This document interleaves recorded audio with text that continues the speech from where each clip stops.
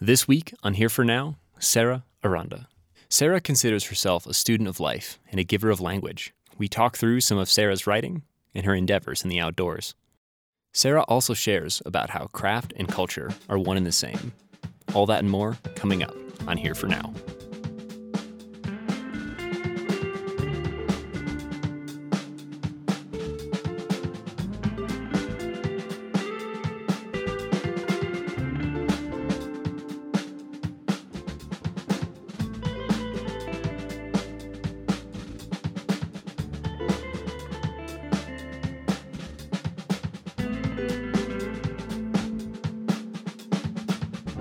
Do you talk to yourself when no one else is around? No, not really. I'm in my head a lot. What's your inner monologue sound like? Like, in what sense, I guess? Like, the voice obviously sounds like me. But that's fair. I mean, it could have been like a Stranger Than Fiction kind of thing where like somebody else's voice. A British yeah, you writer. Never know. I don't know how other people's brains work. I usually process out loud to myself. I commonly am like, you're crazy for doing this out loud. My monologue is 50-50. It's sometimes it's internal and other times it's external. Mm-hmm. But usually when it's external, it's when I'm feeling crazy. Like when I need to go move my body, I'll start talking to myself out loud, which is usually an indicator that I need to go outside. I mean, I read out loud sometimes, especially when I'm editing my work, but that's just part of that process. I don't really find myself talking out loud, I guess. Both of our situations are normal. That's nice to hear. I don't always feel that way, but it feels good to hear that from someone else. What does a day in your life look like? It really depends on various factors, of course, but if I get a good night's sleep, then I'm fairly decent at waking up, like between 7 and 8 in the morning. I'll immediately put the kettle on the stove, start some tea. I'm definitely a tea person. And then I'll like cook some breakfast. I really am trying to eat a lot of my greens in the morning with eggs. So just like kale and green beans or broccoli or something. And I saute that with eggs and throw some tapatio on that. I either, like, it's hard for me to have like an idea of what I will be doing in a given day because like my mood can just be different. But I try to read. Like, I've been trying to learn a lot lately. The last few months have been really centered around learning and trying to be a better reader, better listener. And then, of course, I'll try and leave some room for the actual writing work or exercise or whatever it is I have to do that day. What do you consider your job to be? I consider my job to be a student of life and a giver of language. And a big part of that medium is writing for you. Correct. What draws you to writing? I think writing has been a tool for me to communicate because I feel very insecure for the most part in public settings and when speaking. Like, I'm not a very good speaker. I hate public speaking. I always feel like my head goes blank and I'm just this empty vessel with like nothing smart or important to like give for the most part. But then when I'm able to sit with myself and write, I feel like that's when I truly come together. Even though, yeah, there's like some inherent like issues with like perfectionism and desiring to like even validate myself, like validate my own thoughts and, oh, but I need to edit it this way. Like, why do I feel like I have to edit myself? And, you know, there's just so many wormholes in that sense of, well, maybe I'm not a good speaker because I'm too much of this self-critic. Being a self-critic tends to lend itself to that sort of internal struggle. Mm-hmm. And I have also experienced that when speaking in front of people or to people, even sometimes with people I know or I'm close with, there's this voice being like, what are you saying? Like, what are you doing right now? Yeah. You need to do better at this, or you need to change this. And that sometimes, some days for me, that voice is a lot louder mm-hmm. than I want it to be. Yep. And some days I'm like, thank you, voice in my head. That was helpful. Yeah. And I've always been the person that after a conversation, I'm just, oh my gosh, like, why didn't I say it this way? I could have said it this way. And, oh, but that would have been really amazing if this point came across. You know, I'm just like, I can't get away from that editor in me and wishing I had done something different. And I've had many situations, like even at Outdoor Retailer, trying to like network and involve myself in this outdoor community, and where I've been so afraid that I've literally, and I'm so embarrassed about this, like I sat down at this table at this event, and there were a bunch of people from Latino Outdoors there. And I was just so nervous and so shy and just so scared. And I like couldn't get myself to talk to any of them. And there was this awkward moment where Jose was in front of me, and then he like looks at me, and it's like, all right, this is the moment where we're supposed to have this introduction and conversation. And I just like froze, and I was like, haha, like, oh, they're having an announcement over there. And I just like get up and leave. And I just, I'm just, sometimes these fears or these parts of me that I truly just like feel like I can't control get the best of me. And then now I have to like figure out a way to move on from embarrassing moments like that. Is that more the editor inside your head, or is it more of like an introversion kind of thing? Definitely introversion, which I think surprises a lot of people that don't know me like in a very holistic way. Because I can show up. Like there have been many moments where I'm there and I'm showing up for myself and for the community that's around me. And especially when it's all about women and the outdoors, and we're feeding off each other, and I'm here to climb with you, and I'm here to do these adventures with you. Like I can be there. And I think a lot of the friends I've made in those situations are very surprised when I tell them that I'm actually like a very insecure person for the most part. You're talking a little bit about the editor within you that's kind of back there trying to edit the things that you're saying when you're in those maybe more stressful situations, or times when you're feeling a little overwhelmed by whatever's happening around you, or having to step up to talk to somebody you don't know. Mm-hmm. Do you think that sort of writer voice or editor voice that you have gets in the way? And that's kind of what I'm getting at with introspection, because that's like a high level of introspection. Like, is it almost leading my internal dialogue for me? Yeah. In a way, possibly. But at the same time, when I am in this introspective self and space, like I'm very comfortable. So then I do feel very liberated to just think and do, and almost like acknowledge the editor and sit at peace with it. And I think that's why I love writing, because then I can engage and recognize the editor and recognize the moments where, okay, I just need to like let go a little bit, and the ebb and flow and all of that. But it gets very difficult to kind of just maintain that composure when I'm in a more dynamic environment, like a public space.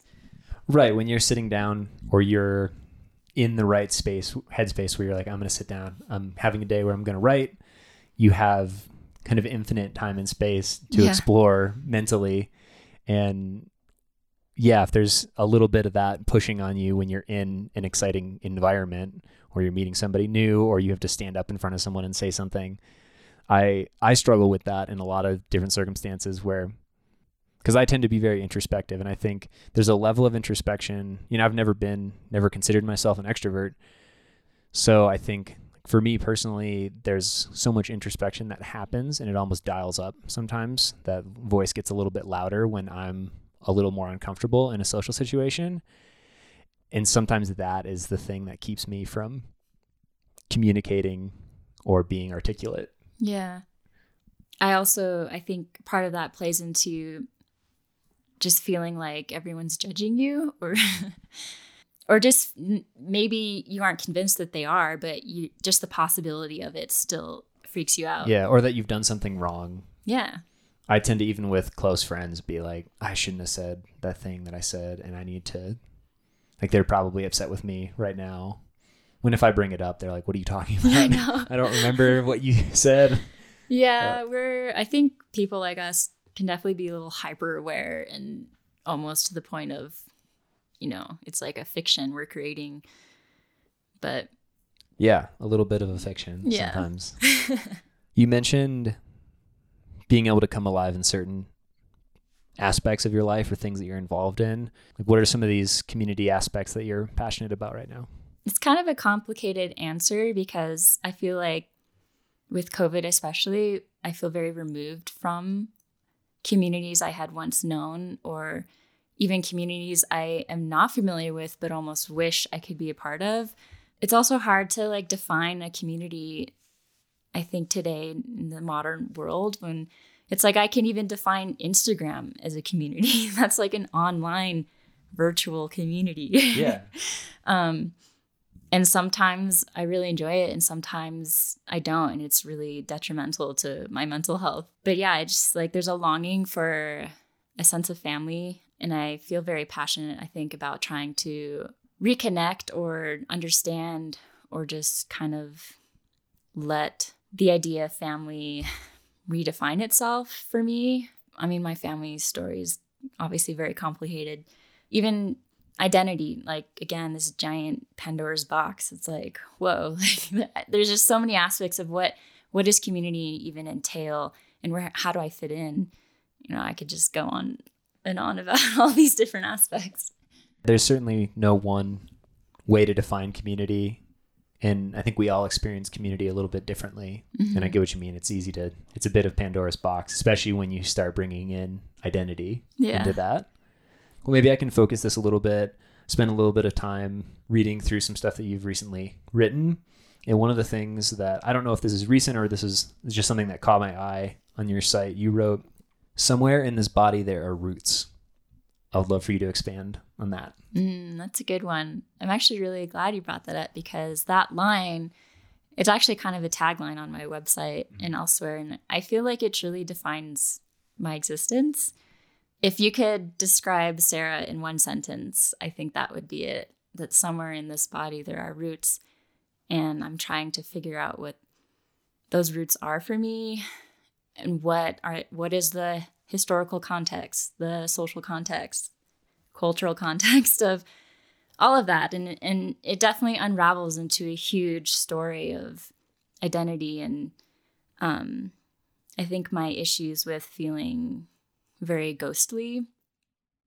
I mean, there's definitely days where I feel more comfortable with who I am. And then there's other days where I get too mixed up in just, you know, reading a lot of what people talk about on the internet about what they think identity should mean for me. And it's like they're not directing it at me, but in a sense they are. Like, they're defining these boundaries and categories, and I'm just like, whoa, like, where, like, there is no box for me. And that's been something I've been having to deal with my whole life. I have another quote that you alluded to. You write, "Ghosts have never appeared to me in the way people say, but sometimes I startle myself, forget what living is even like. You don't need to feel dead to feel forgotten." I was definitely feeling that a lot last year. And I mean, that's when I wrote it too. But it's something that I feel like I've been trying to grasp for a long time. And then COVID just like made it feel worse because of the isolation that we've all been dealing with. Like, I do often feel forgotten by many people. They might not even realize that I feel this way. And I also feel like, well, I can't expect them to know that I'm feeling this way. So I should be communicating in X, Y, Z. And, you know, like, I should do this and I should be this, you know, it spirals into this like vortex abyss thing. And again, like, the matter at hand, it's like, yes, like, I do feel very lonely. And I think I deal with loneliness a lot. And it's strange because it's like I'm married and it's a very happy marriage, very loving. And I have good friends, but a lot of them are back in California and I'm here in Colorado. None of my family lives here with me in Colorado. And last year definitely opened my eyes like, whoa, like, why am I living so far away from any of my other family members? Would that help if I were near them or near the friends that have been my friends like time and time again over a decade? It's hard to navigate, like, where does the loneliness come from and where does it end? You mentioned being a ghost as a state of mind, mm-hmm. and also experiencing ghosts. So talk to me about that state of mind idea, because I align with that. When I read that, I was like, oh, I get this. It has to do with this loneliness factor. It has to do with feeling forgotten, even when there's a part of your brain where you're like, I'm not forgotten. Like, I have these people, I have this community, I have these relationships that are valuable to me. Mm-hmm. They haven't gone away. For me, it personally comes from just like my family life growing up and a sense of abandonment from my father. And then when my mom passed away, it was just like, suddenly I feel like I have no parents. And so where do I fit in, everyone? Like, I'm just kind of perpetually seeking that, like I just want to feel like someone's child again.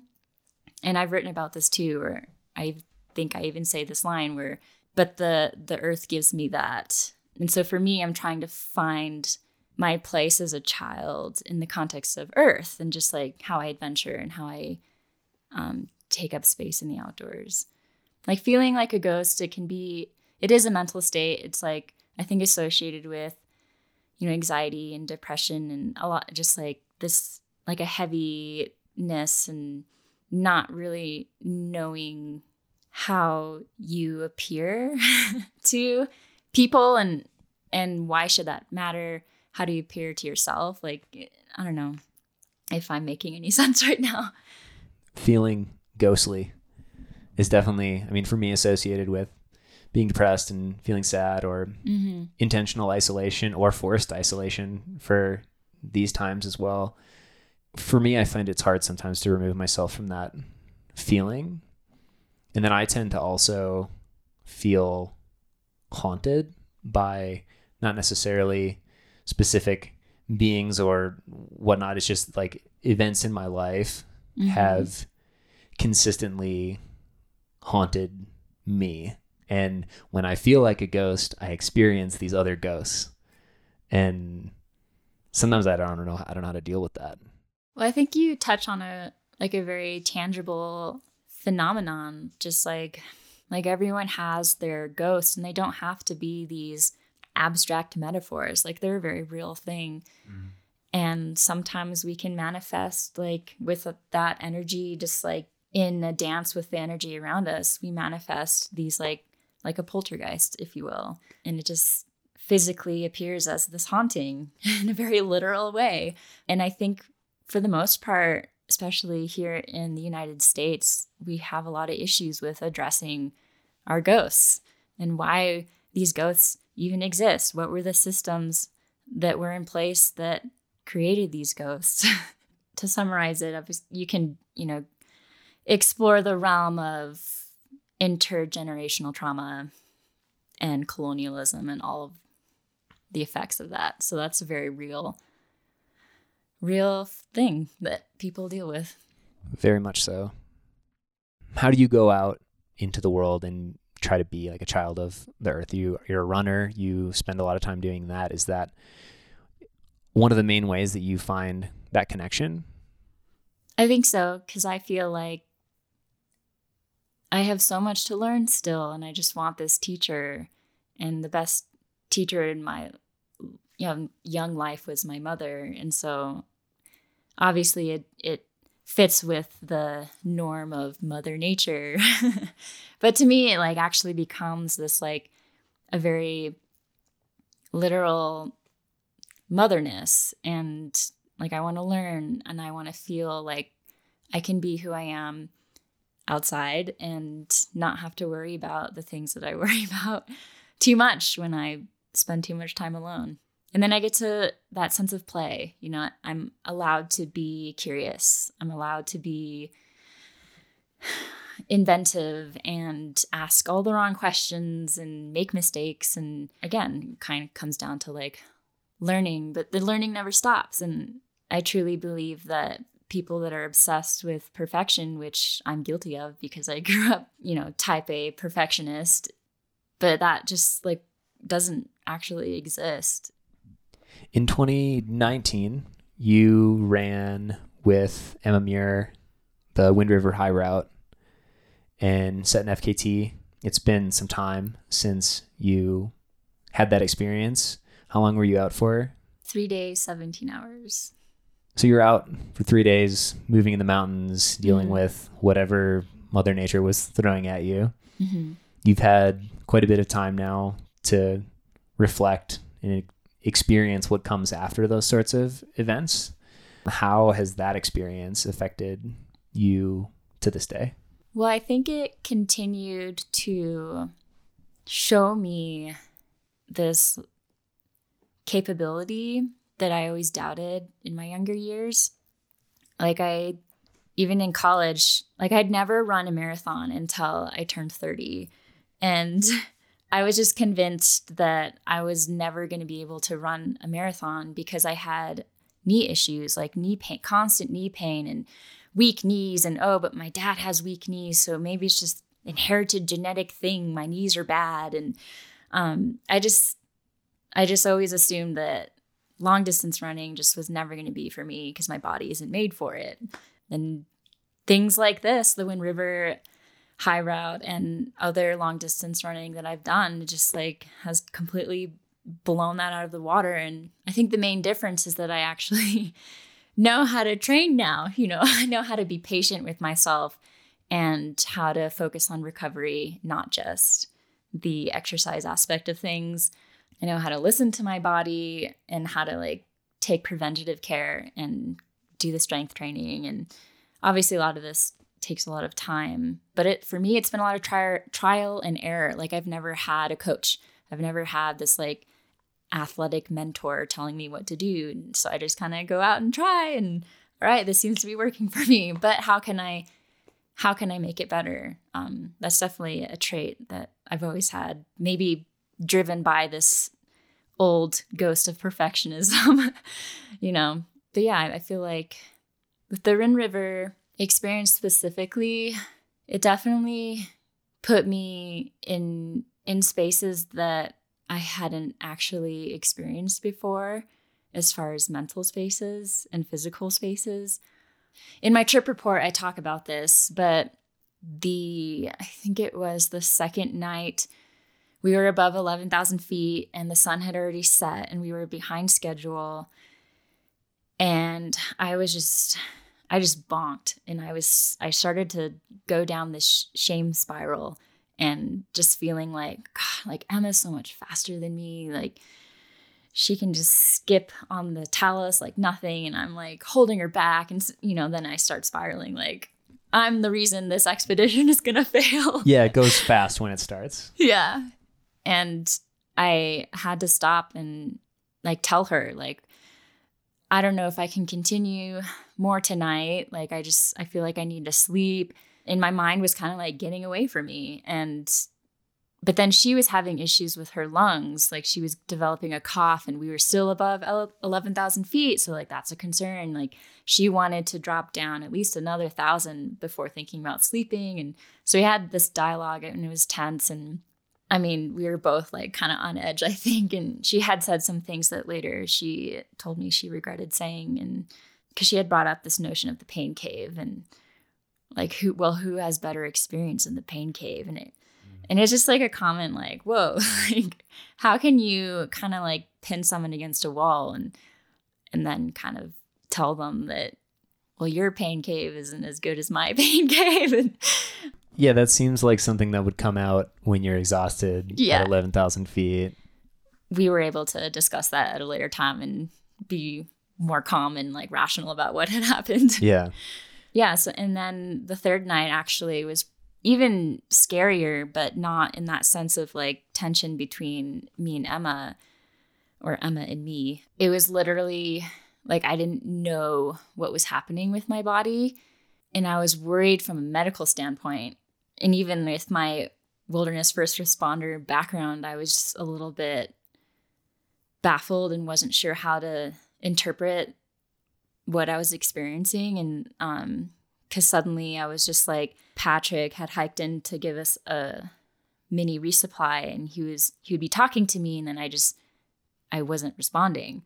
And I was like acutely aware that I wasn't responding, but then I also felt just like too exhausted to do it. Like it's just beyond me. Yeah, when you're in that deep, your body starts trying to get you to stop. Yeah. 1 minute your stomach hurts, the next minute your legs feel like cement, the next minute you have a headache, and then like sometimes all of it hits at once, and sometimes you can't speak words, and Yeah. it's a scary place to be when you're worried about your physical safety and longevity after something like that. Mm-hmm. How did you deal with it? Well, I've tried not to panic, and I kind of just was trying not to force myself to act a certain way. And I just wanted, I was just trying to like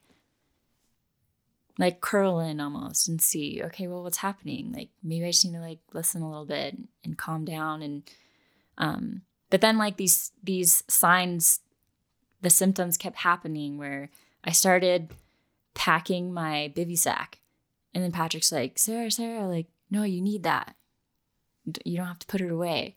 You know, like my brain was just like just doing, and literally I remember thinking like, I just need to do something. Like, I feel like I might be going crazy. Like, I just need to physically do something. Yeah. Yeah. And then the rest of the night, I was just like shivering almost uncontrollably, which is like obviously a bad sign. Yes. But eventually it stopped and I was able to sleep. And that was third night. You're like 80 miles in, something like that. Let's see, maybe a little more, somewhere around there. Yeah. Yeah, you've been basically. I mean, you've had some rest, but you've basically been awake for 2 days, not stopping moving. Yeah. Not having enough food. You've been above tree line the whole time, and yeah, you found some rest. And you feel okay when you started moving again? Surprisingly, like I think we maybe got 4 hours of sleep that night, and it was just like a matter of like you wake up and it's go time. My body had completely gone into this survival mode, and it wasn't difficult. Like any other camping trip, casual car camping, you're just like, I don't want to get up. It's cold outside. Yeah. Like, but literally that did not happen at any point during this endeavor. It was like my body just like, you got to get up and go. Yeah, you were in full survival mode. Yeah. Was the experience on the high route one of the more challenging things you've undertaken? Definitely. It was honestly, like, it sounds funny in retrospect, but this was my first ever fastest known time attempt. So it's like the first time I'm ever attempting to obtain some FKT thing is the Wind River High Route.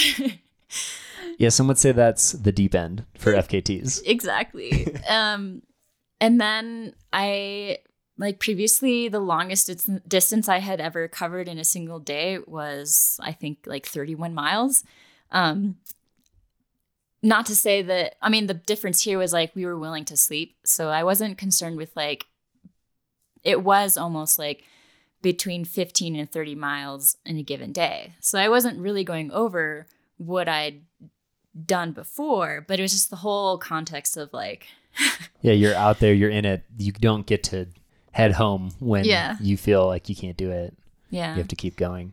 And I tried my best to train and be mindful, and I knew the risks involved, and it's like, whoa, like this is this deep end scenario, and how am I going to fare?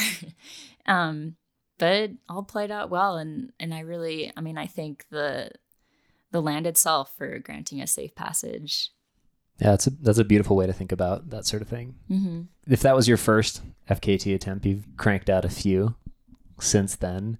What draws you to that sort of event, or self-imposed event, I suppose I should say? Mm-hmm. And it actually brings up, I think, a curious question about community too, because there is this new rising, like, quote unquote, FKT community. And it actually, like, I'm not really a fan of it in a sense. And, I should explain that more.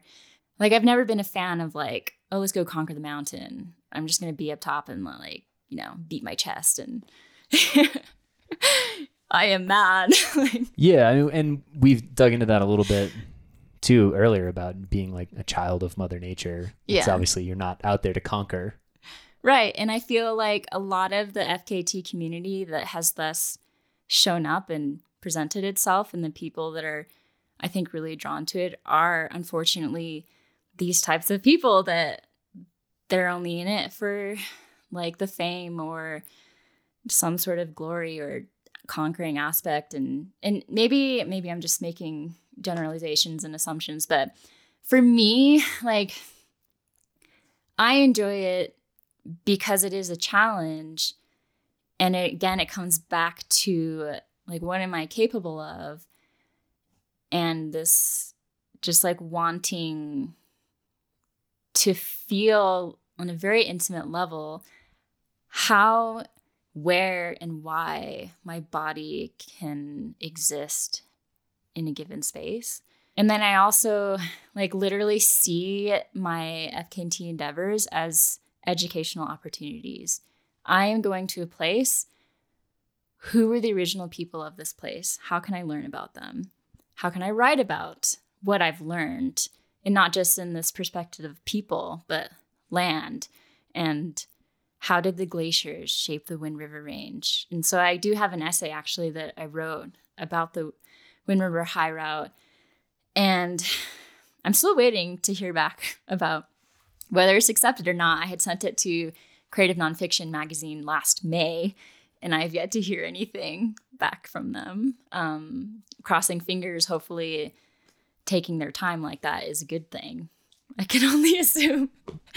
That's the right attitude to have. Yeah. But I actually have already moved on to writing another essay that actually is influenced by a lot of the FKTs I did in 2020, which were very desert oriented. And that surprised me because I hadn't really addressed, I think, my relationship with the desert.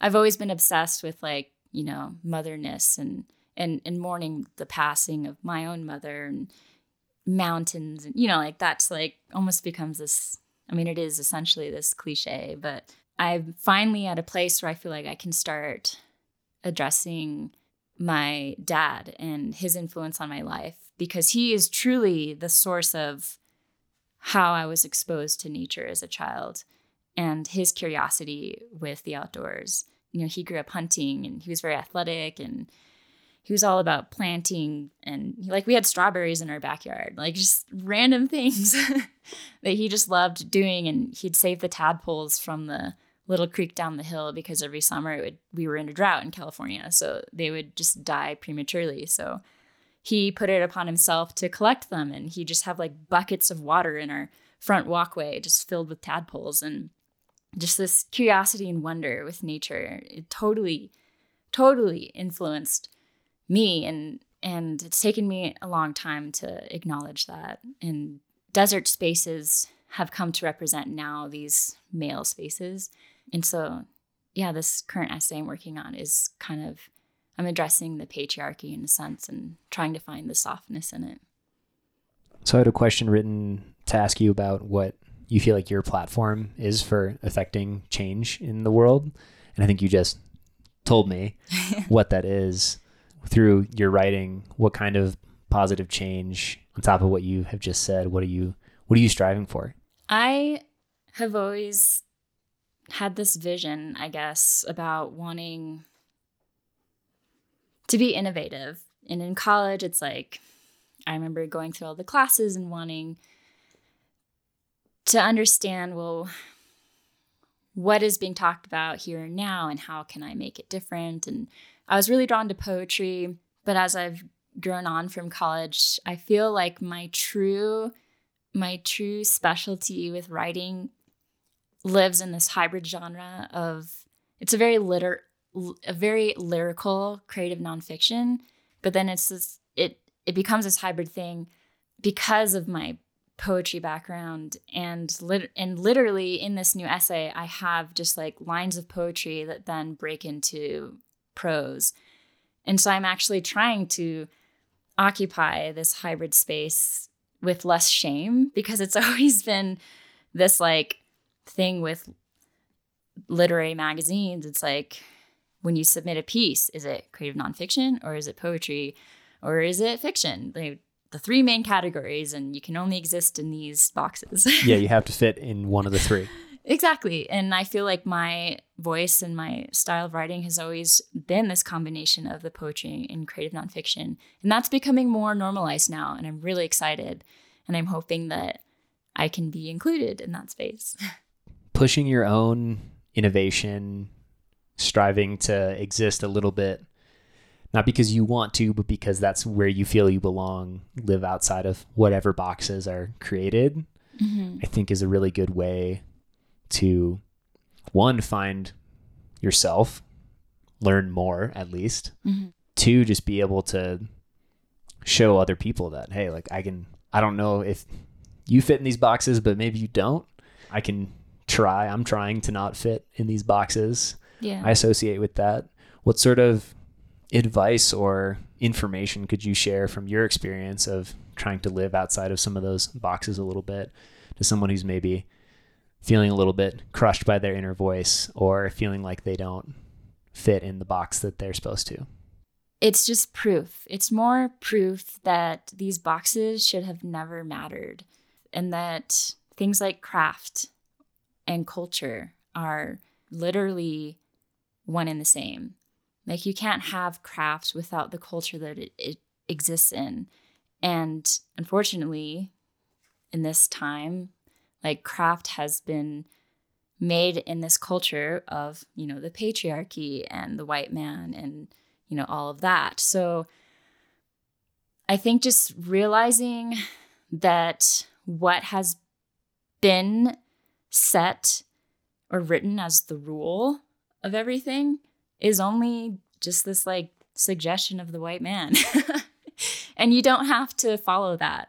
I get excited thinking about how my writing can contribute to this idea of decolonization, not just in literature, but how I live my life, how I see myself as an athlete. And I just want to continue to expand that. I just want to like grow and be like, I just want to be me. And I want to be me without anyone ever having to like ask me, like, who are you? What are you? You don't look Mexican or mestiza, or you don't look quite white either. Like, it's like, I'm tired of being this ghost, that we've talked about. And I just want to be able to walk into a room and people just see Sarah or Sada, like whatever, and it's just, that's how it is. You have some direction to get there. Mm-hmm. You want to be yourself. You want to contribute what you feel to the world. That's an incredible way to affect change. And it's difficult in a lot of people's lives to figure that out. We're not given the space. Yes. Or direction or guidance, especially for people that don't ever see themselves replicated in a medium, whether that's film, photography, writing. And that's why I'm like really reading this new book, Craft in the Real World by Matthew Salis's. It's just incredible because he's the first author to address craft in this. It's like we've taken the blindfold off. Like, all the other craft books ever written about writing are in this context of like how white men used to sit in a room and talk about literature. And that has never changed. Like, no one has ever updated that. And so finally he has. In reading this book, he talks about how,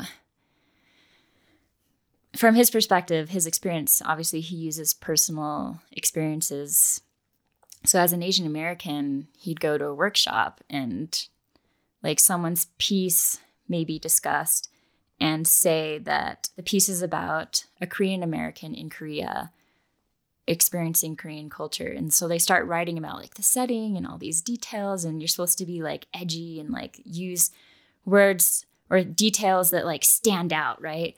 That's like what we're obsessed with. Like, and so the writer will write about, these details that are actually quite meaningful. And I can't, think of the specifics now, but basically it's like, but this writer, from their perspective and their culture, like these are details that are very important and that stand out and are valuable for the story. But then in the context of this workshop, it's like everyone's obsessed with like, oh, but you should have said it this way, or like, because you're Korean, that's already exotic, like, so these other details are almost too much, or, just like people start talking about what they think is exotic and what's not. And it's like, whoa, like there's a difference here between the white culture and the Asian American culture, obviously. So a lot of, I think, people of color writers are discouraged from writing what they know, or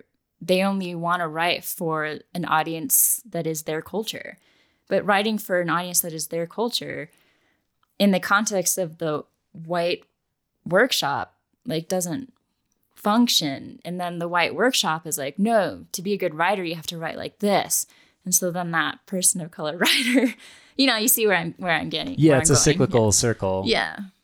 So how do you break out of that?